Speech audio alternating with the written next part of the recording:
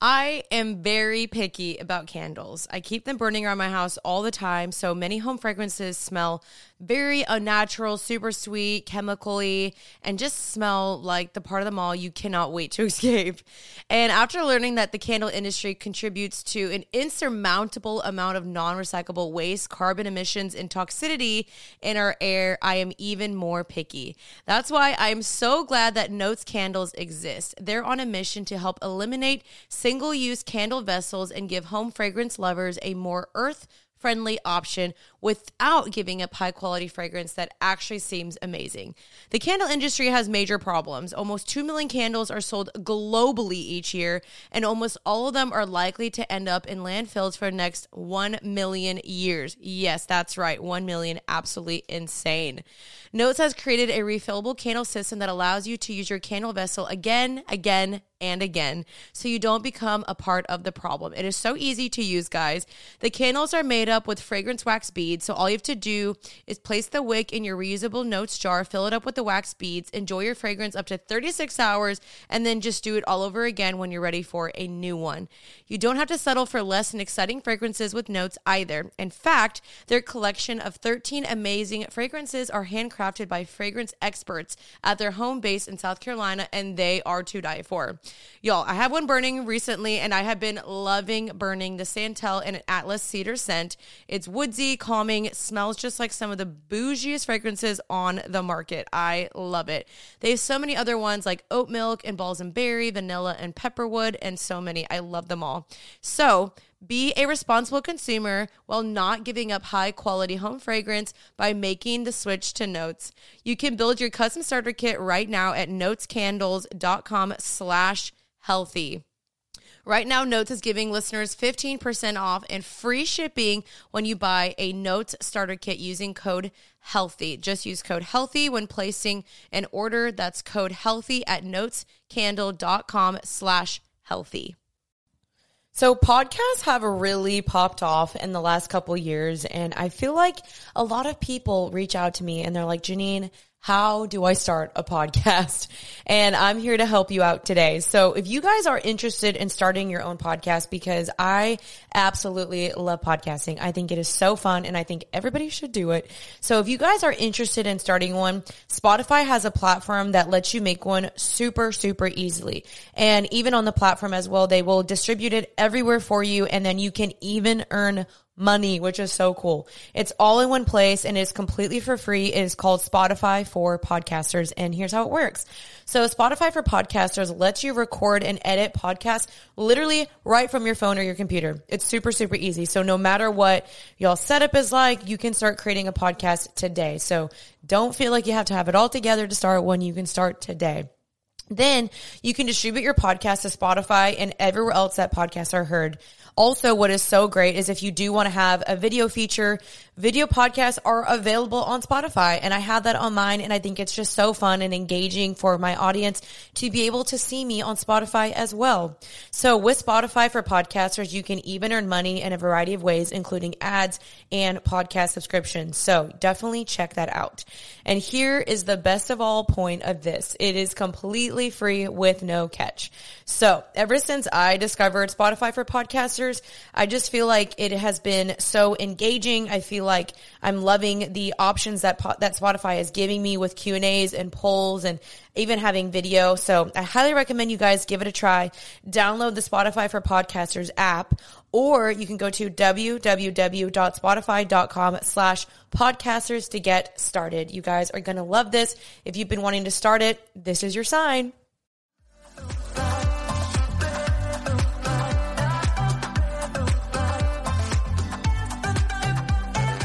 What is up, happy and healthy? Welcome back to the podcast. My name is Janine Amapola, and this is your first time listening to Happy and Healthy.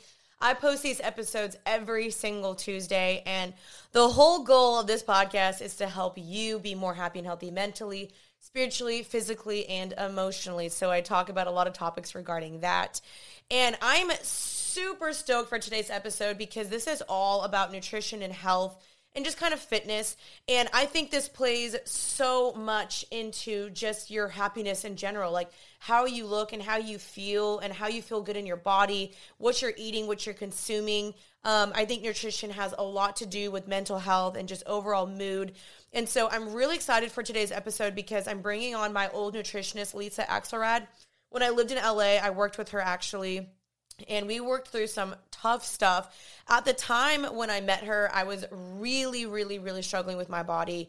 I was overwhelmed, overworked, just constantly tired, binge eating all the time, just constantly beating myself down for what I was eating, what I was doing, never feeling good enough, always bloated. I mean, it was just an absolute disaster to the point where I was like, I need help. Like, I know that I need help. And so contacted this nutritionist. And honestly, I thought when I started working with her, I thought that it was going to be her being like, okay, do this workout and then count these calories, and then you're going to get toned and lean like this. But she really helped me get down to the root, to the source, to the nitty gritty of this is why you're doing what you're doing. This is, the reason why you're feeling this way, and just more of a holistic, healthier approach. And I just cannot speak more highly of her. So we basically went on my Happy and Healthy Instagram page, and we just asked you guys a ton of questions as far as, what do you guys want to hear regarding nutrition and fitness? Now, we do more talk about the nutrition aspect first because I really do think this matters, and this is more of her lane, is the nutrition aspect.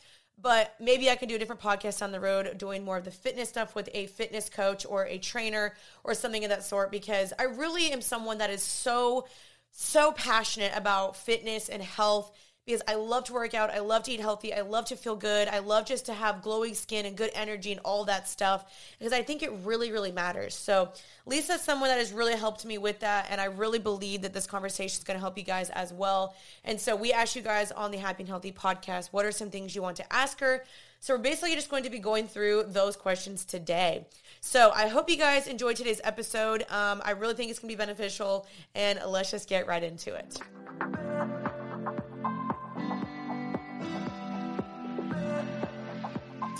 All right, you guys, welcome back to Happy and Healthy. I am back here with my nutritionist. This is Lisa Axelrad.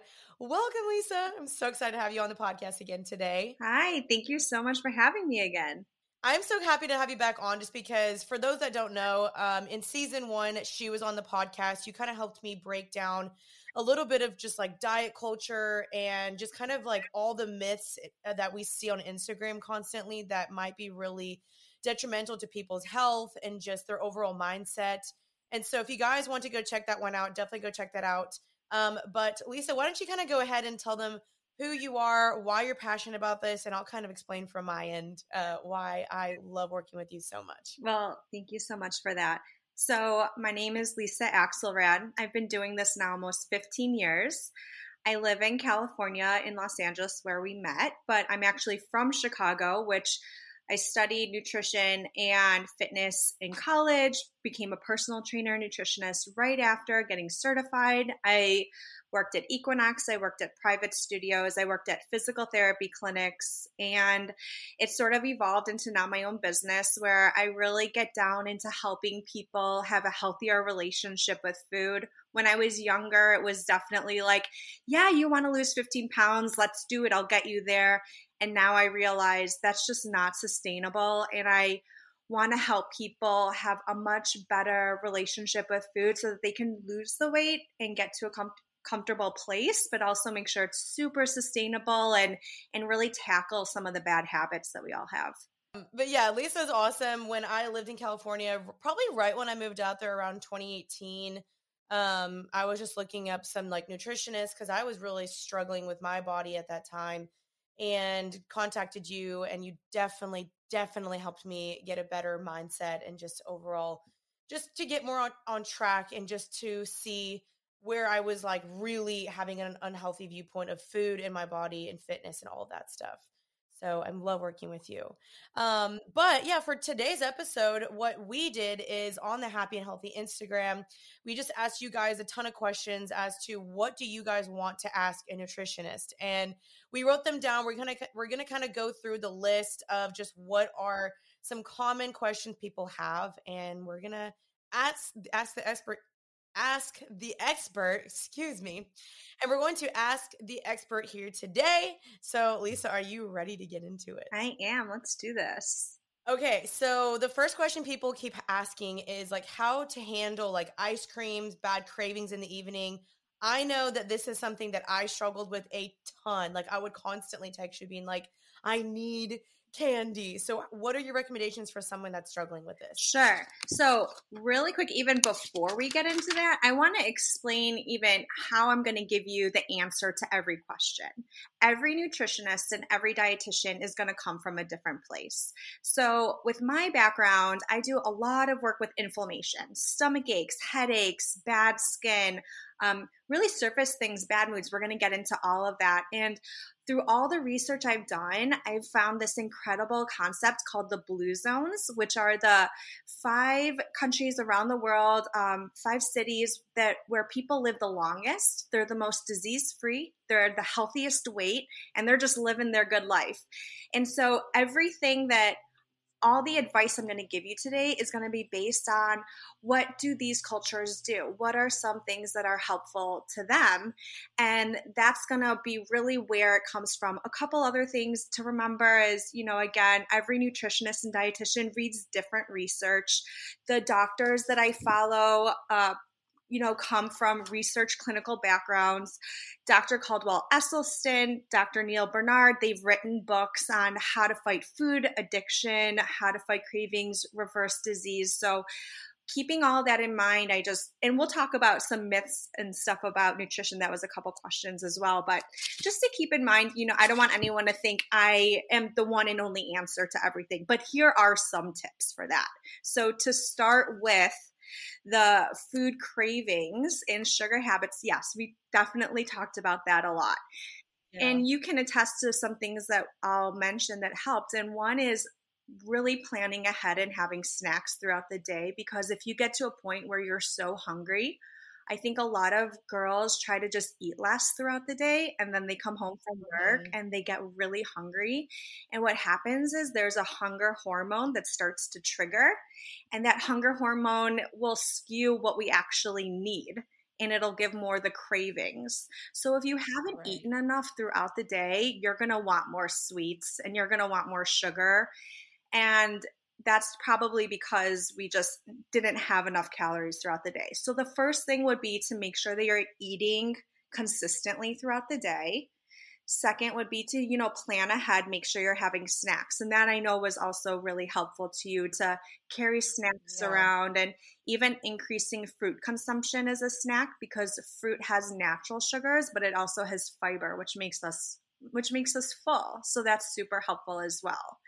And then I would say the last thing for specifically for this would be to allow yourself to enjoy some sweets, but there's a lot that don't have processed sugar. Like I remember we used to do the chia seed pudding, there's some avocado puddings, there's Yes. dessert smoothies. So there's a lot of desserts that are sweet but without all of that white processed sugar in it.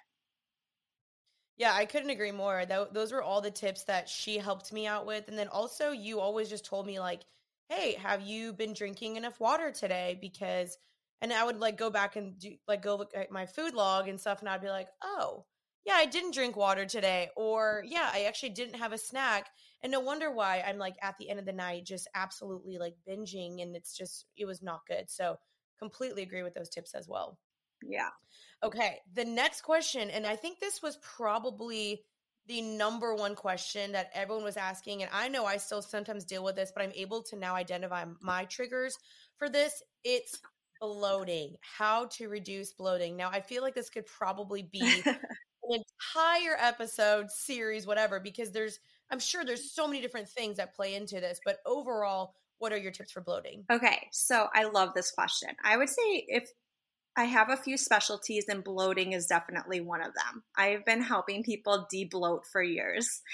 Um, there's First, I want to talk about how we've been seeing a lot more lately. A lot of people on Instagram saying that bloating is normal.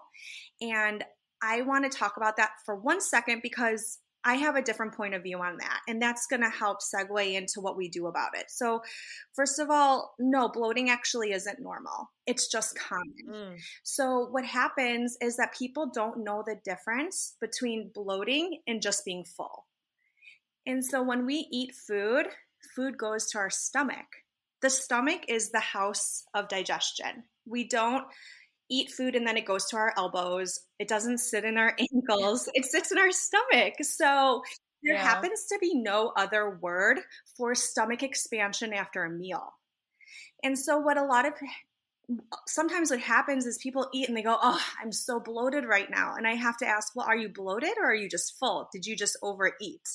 So, a couple Mm. ways to distinguish is if you have pain, if you're in any sort of discomfort, if it's hard to suck in your stomach, if your stomach feels distended for hours after a meal, then that's bloat. But if you kind of just feel full, maybe overly full, then you may have just eaten a big meal. You may have eaten a lot of fiber, or you may have just eaten too much, which is often the case. So, for one, I think people need to start to distinguish, are you just full or are you actually bloated? So, Mm. then the second thing would be, okay, so if you are bloated, the questions that came in were interesting because they said, what foods can I eat for bloating? And Oh, the wow. problem is that I'm not going to tell you that you can go and eat all of this inflammatory food and then the next day eat blueberries and the bloating is going to go away. It's actually more what you have to remove from your diet.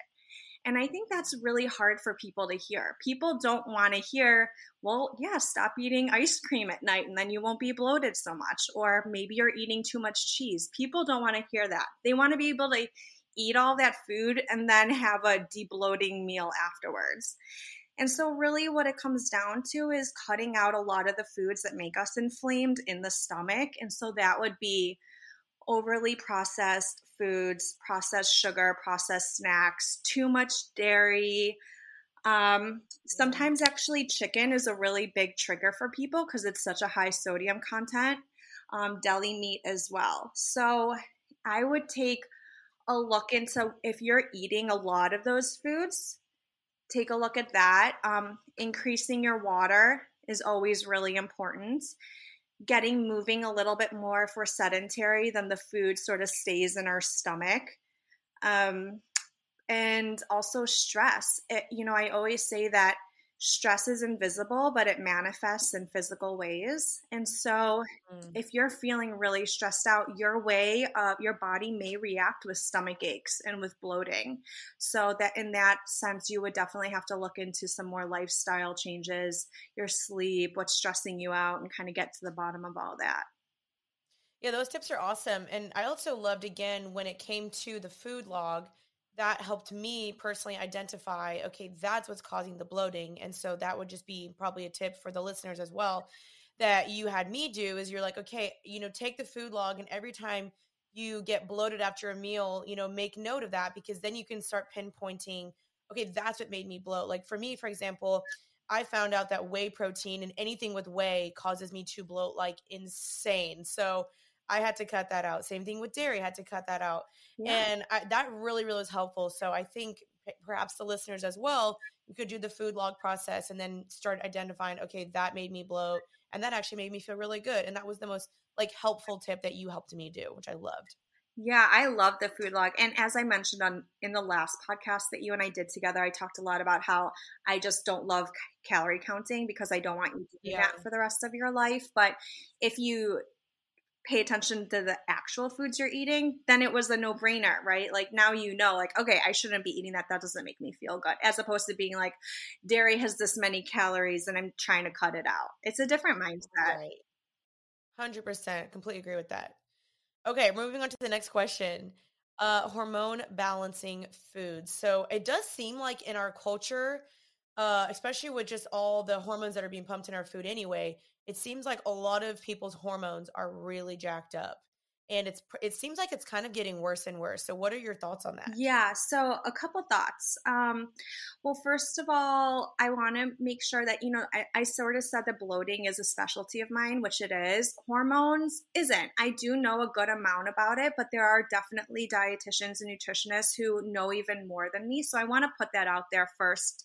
And I'll let you know a little bit of what I can help, because I have had clients that I have helped with their hormone control. So the first thing is that hormone is kind of like a buzzword right now. So a lot of people want to think it's their hormones, but it really just might be a bad diet. So they might just be eating really unhealthy and they think their hormones are out of whack, when really if they were to just clean up their act a little bit, they would feel better. You don't really know until you do all of those things. So that's sort of the first thing, is don't jump to conclusions yet. Clean up your diet, drink more water, get moving, try to de-stress a little bit. And then kind of, if you've been doing everything and it's still not, if your period is irregular, if you're having terrible breakouts, if your mood is really disrupting your life, then you can start to work with someone and see if you need, because if it is hormones, you need to work with a professional, and people need to take it seriously. The second thing is, it's sort of like the same rules apply for bloating. You can't expect to, because a couple people put in foods for bloating and then also foods for hormones. And it's the same thing. You can't eat, like you said, all of these foods that are pumped with hormones and then eat like a hormone-free meal and expect your hormones to all of a sudden just regulate. It doesn't work like that. It takes weeks and years for the body to fall out of balance, and it could take weeks and years for the body to get back into balance. So in terms of if it really is hormones, I do think that you need to start doing your research, because hormone imbalances are very serious. It can cause infertility. It can cause chronic mood disorders. It can lead to insomnia. So it's really, if you really think that's what the situation is, I would really recommend seeking out a professional for that. Let's see. I also what I wrote here is basically like a good metaphor that I use with my clients is, if you have a cut on your arm and every day you're just, scraping at your arm, that cut isn't going to heal. A lot of the issues that we have in our digestive system are similar. Some of the foods that we eat cause flare-ups every single day.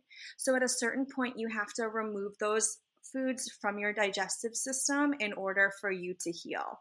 And again, it's one of those things that sometimes people just don't want to hear, that they have to give up these foods, but it really depends on how serious the issue is. So if you really are struggling with hormones, I really, really would recommend doing your research. There's a lot of books that talk about it. Taking Charge of Your Fertility is a wonderful book for women that isn't just about fertility, but it's about our menstruation cycles. It's about food. It's about our mood and how food affects it. So I think that's, it's just really start taking control of your own body and not waiting for someone to tell you what to do. That's good.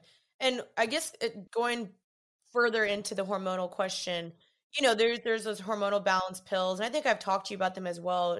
Are those things that you recommend, or are you more just like, hey, deal with that with a professional and clean up your diet?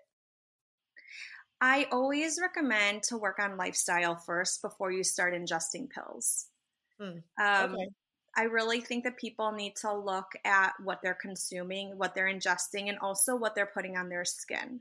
Our skin absorbs everything, and there's a lot of yucky stuff in products right now, and that's its own, I don't know much about that, really in general, but I do always, always, always say, change your lifestyle first, then look into taking a pill, because people kind of just always want to jump to what's easiest. They're like, oh, well, here's a pill. I could just take that, but also keep doing all these unhealthy things in my life and just hope that the pill starts to clear it all up. That's just not how it works. Yeah, you're absolutely right. It's just like that quick fix patch, and you're like, no, we got to get to the source. Exactly. Hi guys, I want to interrupt today's episode to talk about our sponsor. This is the first sponsor of Happy and Healthy, and it is Upward, which is the #1 Christian dating app. It is open to all denominations. It is perfect for that under 35 Christian dater. It is also apparently TikTok famous, which they were kind of kidding about, but also it actually kind of is. So definitely check out their TikTok as well. But if you are single, if you haven't met your person yet, if you're looking for godly men or women in your city, then definitely check out Upward. I do find that a lot of times, with other dating apps, you don't really know, like, are they Christian? Are they not? This is an app that is solely for Christians. And so it is awesome. So definitely check this app out. You can download Upward today and start finding your match.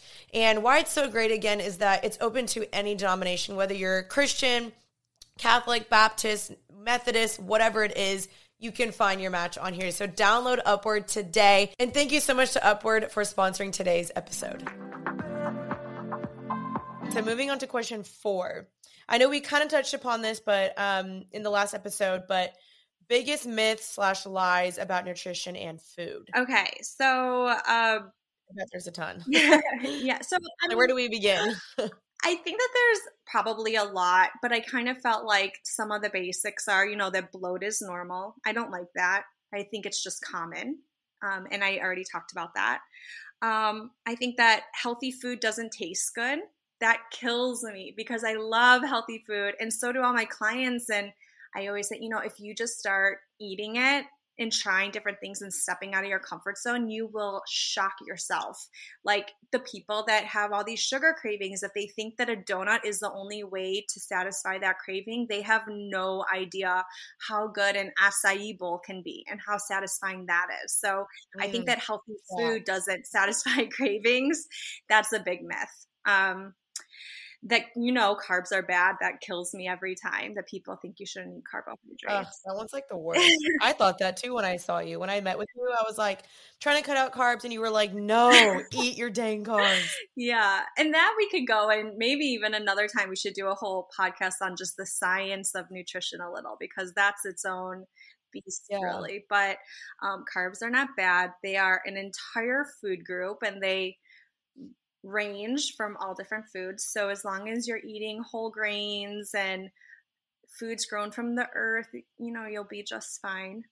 I think that there's one answer for everyone. I think for the most part, people, human beings do well on the same food, but because we live all over the world and we have all these issues now and food disorders are sort of rampant, it isn't a one size fits all. And I said that a lot on the last podcast. You kind of just have to find the right fit for you. Mm-hmm. And also that every nutritionist or dietitian or personal trainer is going to have the right answer for you. So the way I relate to it is that doctors all go to med school, but then they all have different specialties. So if you have a stomach problem, you're not going to go to a knee surgeon for it. So you can come to me for bloating and other inflammation issues, but I'm going to refer you to a hormone specialist because I have my specialty. And I think it's important for people to really narrow in on what they're trying to achieve and find a dietitian that has the best track record and the best history with that.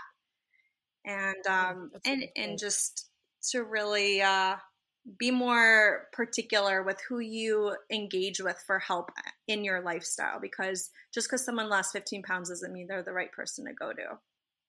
That's a really good point, actually. Yeah, because again, with the whole social media stuff, we're looking at everyone online, being like, how do they do it? How do they do it? But again, like what works for her, what works for him may not work for you.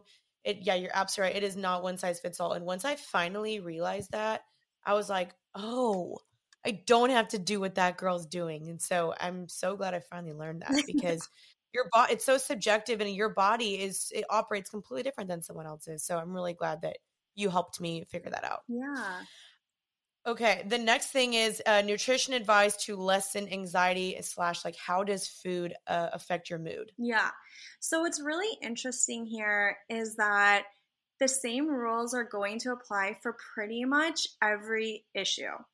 Processed foods, processed sugar, too much dairy, these are foods that inflame us. So the way I explain it to all my clients is that we're all kind of created with 100 switches, okay? And if we do something, if we're eating a certain way, a light switch might get triggered. But a different light switch is going to trigger for a different person. So one person might eat badly and they get stomach aches. Another person might eat badly and they get acne.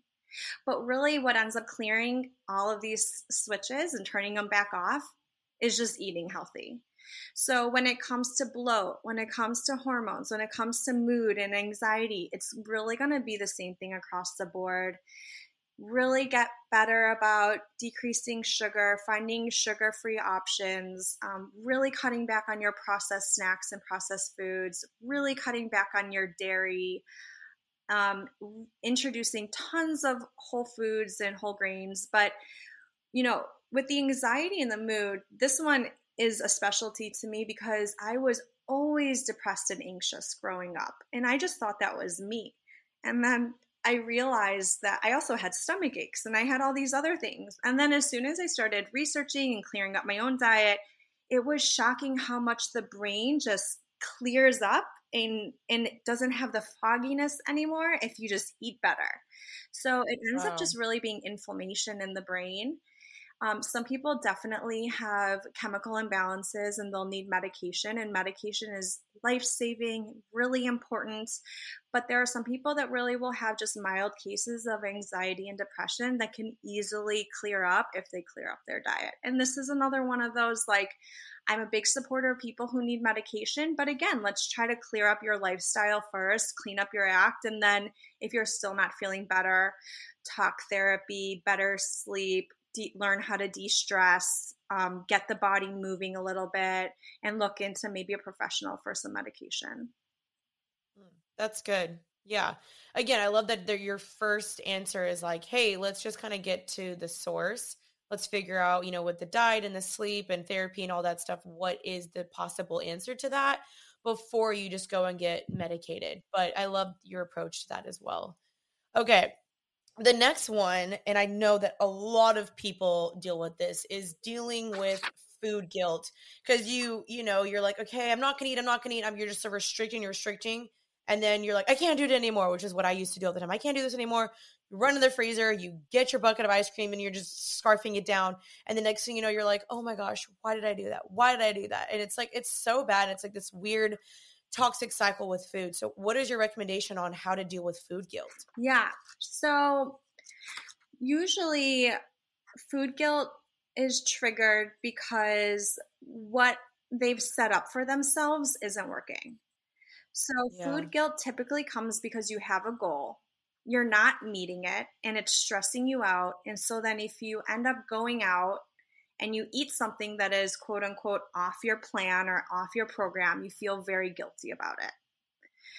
Food guilt really stems from needing a better plan. Also, reframing your idea of food and getting to the deeper root of why you're feeling this way about food in the first place. A lot of times, not a lot of times, I would say every single time I work with a client, we have to talk about how food was when you were a kid. That is usually where a lot of it stems from. If you were overweight, if Wow. you weren't overweight, if you were the skinny one in your friends, then the bigger one of your friend group, if your parent restricted food, didn't restrict food, if sugar was only for special occasions and it wasn't kept in the house. If a big one in my family is if your siblings are always eating at your food and you never got it, it's little stuff as a kid, but it really does trigger us as adults and we carry it. We really carry it into Wow. adulthood. And I think women also have a very hard time with the fact that our bodies change. Between the ages of 16 and 25, we're not going to be the same size that we were as a freshman in high school. It's very rare to see that in someone. So I think that when it comes to food guilt, it's really digging deeper into why you feel this way about food. What was your relationship to food growing up?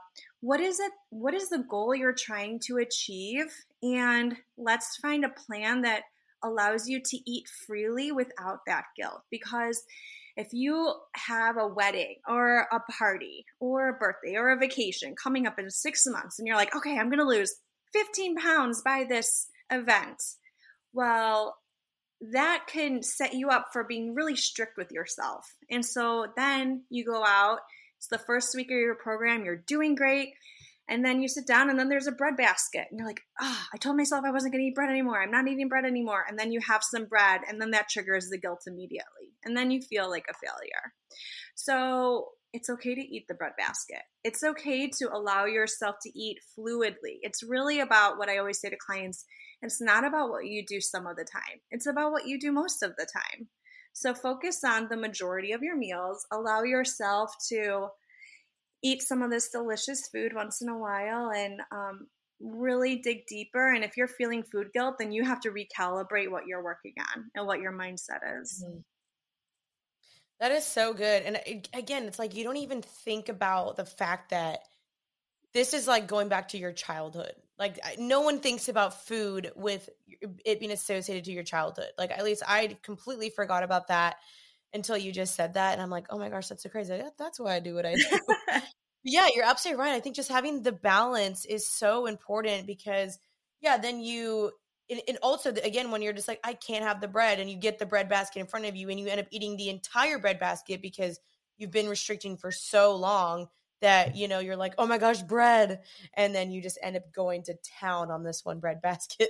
So, yeah, it's so great to talk about the balance within fitness and health, I feel like. Yeah, when I bring up childhood stuff with clients, it's incredible what people realize. Like I have here in LA, Wow. I have a lot of clients that came from different areas. I had one client whose parents, she was first generation from Iran. They were Persian, and she said that dessert was such a special thing that then when she came to the US, it was everywhere. So she felt like she always had to have dessert anytime it was in front of her. And that over years created this sugar addiction. But she never thought to trace it back to why she felt like that in the first place. Or even, Wow. people that grew up with leftovers or not leftovers. I've had many clients that have said, I can't eat leftovers. I grew up, my mom ate, she cooked for us a fresh meal every single day. I can't do leftovers. Well, that's going to make it very difficult for them to meal prep or do anything, or think, they're going to think very negatively about a lot of food unless it's very fresh and home cooked, right? So a lot of people don't Wow. realize that some of this stuff really plays a game with how they view food as an adult. That's crazy. Yeah, that makes me be like, huh, like what did I bring from my childhood into food? Well, you That's have a so lot of crazy. siblings, so I know even my sister has Did. said you and our brother used to always eat my food, and now I feel like as an adult we always need to eat food because a lot of these kids, it was just like a free for all, and I would take my sister's food all the time. That's crazy. Okay, moving on to the next one. What are just like the pros and cons of cutting out gluten and dairy? Because I know I think this has become like a really big topic within the last couple years, just with documentaries coming out and more influencers cutting this out. And I know for me personally, I cut out majority of dairy since working with you, and it has made a world of a difference. But again, I do think there has to be the balance. Like I'm not saying I don't eat ice cream every now and then or have a little bit of cheese on my, my Buddha bowl or anything like that. But for the most part, I don't have dairy and it's helped me. So yeah, what are your thoughts on all that? Yeah, so exactly. Dairy, I believe, honestly, it should be eaten exactly as you're describing it. I personally never need to eat dairy because I just don't have a craving for it. But for people who really love dairy, it's very easy to cut out because there's so many alternatives these days. And the alternatives that they've come out with are incredible. So for one, it's not like you're going without it. Two, it's always going to be there. Food is not disappearing. So if you really need it, you can go out and have cheese pizza with your friends one night, but you definitely don't have to buy it and eat it every single day. Your body will thank you. Um, with gluten, gluten is kind of the scapegoat these days. And I always like to say, well, is it the gluten or is it all the other food you're eating, like the cheese every day? So sometimes people will Yeah. eat, like for example, pizza. And then after the pizza, they eat an apple like a few hours later. And then they say their stomach hurts. And for some reason, it's always the bread that was the problem. They'll be like, I can't eat fruit because my stomach hurt, even though they just ate a fruit, a piece of fruit after a huge pizza, which is probably still digesting. But they're thinking the fruit is the problem as opposed to the Right. pizza. Or they refuse to acknowledge that it's probably the cheese, right? So I don't know why, gluten definitely, you're going to read books that say that gluten is inflammatory. And this goes back to what I said in the beginning. Every nutritionist, every dietitian is going to have a different take.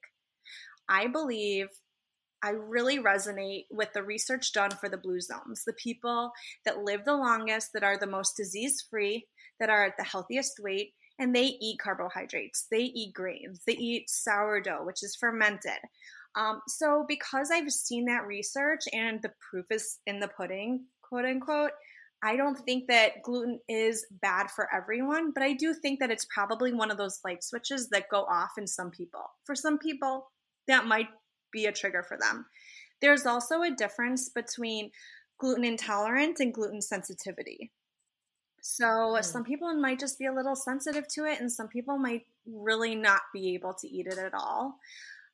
So I think that when it comes to gluten specifically, same rules apply. Clean up your entire diet and see, is it really the gluten? Um, for dairy, I just don't think we're like the only we're the only species that takes milk from another animal. So I don't believe in dairy. I just don't think it's right. So that's my 2 cents in it. But I think that when people look at gluten, it can be complicated because also carbs are essential. It's the brain's first form of energy. And so when you really scapegoat carbs and gluten like that, it can be very, very dangerous. So I think you really just have to do your research, clean up your act first, and see, is it really the gluten that's the problem? That's a good point. And I also feel like gluten has gotten this like weird stigma around it. But also, I don't know, I feel like everyone's like adding like gluten free on things that shouldn't have gluten in it to begin with. So it's become this marketing scheme just to make people think, okay, just because I cut out gluten means I'm more healthy or that I'm going to lose weight Yeah. faster or that this meal is okay to eat just because it's gluten free or dairy free when it's like, though that didn't have gluten in there to begin with. So it's kind of gotten weird how it's become more of like a marketing scheme in some sense, which is kind of weird. You really hit it on the head where people kind of like to focus on one thing and think it's going to be the magic pill. They think, okay, I'm going to cut Mhm. out gluten, I'm going to lose all this weight, or I'm going to be healthy again. But again, it's you have to look at your diet and your lifestyle overall, and then Yeah. you can't just think that one thing is going to change your life. Good point. Okay, moving on to, we're going to try to bust through these. Moving on to pros and cons of going vegan. Again, this is something I think that really took off, I would say 3, 4 years ago, at least for me. Like when I moved to LA, everyone was like, I'm vegan, I'm vegan. And I was like, okay, what is this all about? And I, watched some documentaries that I was like, oh my gosh, I'm going vegan. And I literally lasted a week. It was very hard. So, yeah, what are your thoughts on that as well? So, basically vegan is very different from plant-based, and both of those again are kind of buzzwords. And I kind of go back to vegan means you abstain from all animal products. You don't buy leather goods. You're a moral vegan. Plant-based means you stick to mostly animal free foods. So, less eggs, not much meat, probably very rare dairy, maybe a little fish, but not much. So, those are two different things. Again, I think people try it because they think it's going to be the quick fix. So you really have to do your research. If you really want to go vegan, the pros of it is that it's great for the environment, it's great for animals, and you're going to lower your cholesterol. You're going to maybe eat healthier foods, but vegan can be junk food as well. Plant based, on the other hand, again, it's good for the environment, it's good for the animals. You're going to see huge changes in your blood markers when you go to the doctor in a positive way. The cons of it is that it can be restricting. So if you have a history of disordered eating, doesn't mean you were diagnosed with an eating disorder, but it means that you have a little bit of a struggle with staying consistent with food and you have emotional ties to it, then it can be restricting and it could lead to binge eating. Um, the blue zones, like I referenced before, they're mostly plant based. They really limit their meat intake. They have it once in a while, they have some fish, they have some egg, but their focus is on fruits and vegetables, legumes, and whole grains. And I love that mindset. And I think it's super healthy. It's lower in inflammation. You just have to make sure you're doing it right so that you don't overcompensate, you don't binge eat, and you don't feel restricted. That's good. So yeah, really quickly then, for those that do potentially want to do vegan or maybe be vegan or cut out more meat, what would be the best meat for them to eat then instead? Right. So locally sourced, I think you always, if you have access to a farmer's market, that's good. If you go to the grocery store, you can always talk to the guys behind the counter and ask them, I want the meat that doesn't have added hormones to it. Is there any of this that's locally sourced? I always say that fish is better than meat. That's just my personal opinion. Again, everyone's going to have a different opinion. And you want to definitely stay away from processed meats, sausage, hot dogs, deli meats. Those are just no bueno. Lots of chemicals in them, super inflammatory, high in cholesterol, high in saturated fat. They're not fun. Again, if you're going to 4th of July barbecue or Labor Day weekend, and that's something you love. There's always a time and a place to eat things that you love. Don't feel like it has to be all or nothing, but overall, it is good to just steer clear of that stuff on a daily basis. Okay, awesome. All right, this is going to be the last question actually. So I know that a lot of people want to know about this. At least, when I came to you, I was wondering about calorie counting.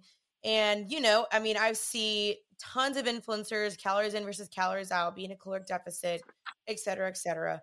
What are your thoughts on that? Because I do know that numbers and being on the scale and constantly counting can be very detrimental for some people. For me, it was like the hardest thing to do, couldn't keep up with it, hated it, like just was not for me. But what are your thoughts on that overall? So, overall, honestly, I'm not a fan. I don't like it, and I don't want people counting numbers for the rest of their life, and I don't like the idea of associating food with numbers. I think food should be associated with how we feel. Yeah. And that's a way better gauge of how to choose your food and how to choose your meal. With that said, there are some people that really need structure. If some people really need it and that's the only way that they can feel good, then that's for them. Overall, I think majority of people don't need it. I think they just haven't learned yet how to understand food differently. Um, I think it's the wrong focus, and you know, you just want to. I think at some point you just want to be able to eat a certain way and never have to think about it again for the rest of your life. You learn about food, you understand Right. it, you know what food makes you feel good, what food doesn't, what to keep in your fridge, what not to, and then you're done with it, and then you just eat that way the rest of your life. And with calorie counting, it's most likely going to be a lot of ups and downs. You stop, you start again, you stop, you start again. And Right. I think that there's just better ways to learn about food. And do you think though, because there are some people that recommend, okay, just calorie count for a month so you can know, how much at least you're consuming or what you're normally consuming or what is in the foods that you're normally eating. And then once you know that, then you can stop and then you can kind of be like, all right, I now roughly know that, my breakfast is 300 calories, my lunch is 400, et cetera, et cetera. Do you think it's good at least for a month or so? I don't, because I still don't think that you're understanding what food makes you full. And as you go through different phases in life, like if you have a 300-calorie breakfast, that might be great for one day, but what if you worked out that morning? How much should your calories be Right. that day? Or if you slept less that morning, do you know? Do you have a gauge for what makes you full, what makes you feel content? People need to be comfortable with feeling full and feeling hungry. I think people are so scared of those feelings that they just want a number to tell them how to feel. But that's not how it Mm. works. You're going to feel differently. Some days you'll be hungrier, some days you'll be less hungry. If you rely on calorie counting, you're going to get very confused. Well, I can only have a 300-calorie breakfast today. Even though I'm really hungry, I'm just not going to do it. I'll eat more at lunch. That's a very good point. Yeah, I definitely know the numbers can be quite detrimental, especially just stepping on the scale every It day and ruins all your that stuff. day as opposed to just feeling Yeah. like my jeans feeling a little tight isn't as nerve-wracking as seeing a number on the scale. For some reason, it really messes with us. I just don't think numbers are the way to handle food. Yeah, and I just again loved your approach with me of helping me more be like, hey, how do you feel? And more learning your body, listening to your body, understanding your body versus punishing it, stepping on a scale all the time, only being restricted to, a number. Because even what I can't remember if you said this or not, but I think you might have said this in the last podcast. Just because you're in a caloric number that you're fitting doesn't mean you're healthy either. Because you could be eating a bag of chips and, a soda, and you're like, well, that fits in my calories today, but you're starving and 100%. you didn't even like give your body the nutrients that you need. And so that's why I love that you taught me that. It's like, no, this is about how you feel and what you're actually feeding your body, because your body needs certain nutrients to survive and to thrive during the day. Exactly. And every calorie is different. They're not going to sit the same. They're not Yeah, going to feel the same. They're not going to energize you the same. I love it. Lisa, thank you so much. I feel like I'm like refreshed again. I relearned about nutrition. I'm like, yeah, ready to go. And I know that my listeners are going to really enjoy this. Yeah, why don't you go ahead and just kind of let them know where they can find you, and can they DM you questions and all that stuff? Yes, absolutely. So you can find me on my Instagram at LA Fitnut, which stands for Lisa Axelrad Fitness and Nutrition. You can message me. I'm always talking with people near and far. I love it. I love engaging. I'm always available to you guys. I'm still taking clients for a little bit of time, but I'm pretty full, but always reach out just in case I have an opening, and maybe we'll do this again soon. I know there weren't too many questions this time on fitness. We focused on more nutrition, but maybe next time we can do some of the fitness questions. I love it. Yeah, maybe I'll do a podcast next about fitness, because I know there's a lot of questions regarding that, which that's again a whole nother can of worms. Exactly. Whole nother can of worms. But thank you so much. I will have Lisa's information all down below in the description of the YouTube, as well as the description on the podcast. So make sure you guys check her out.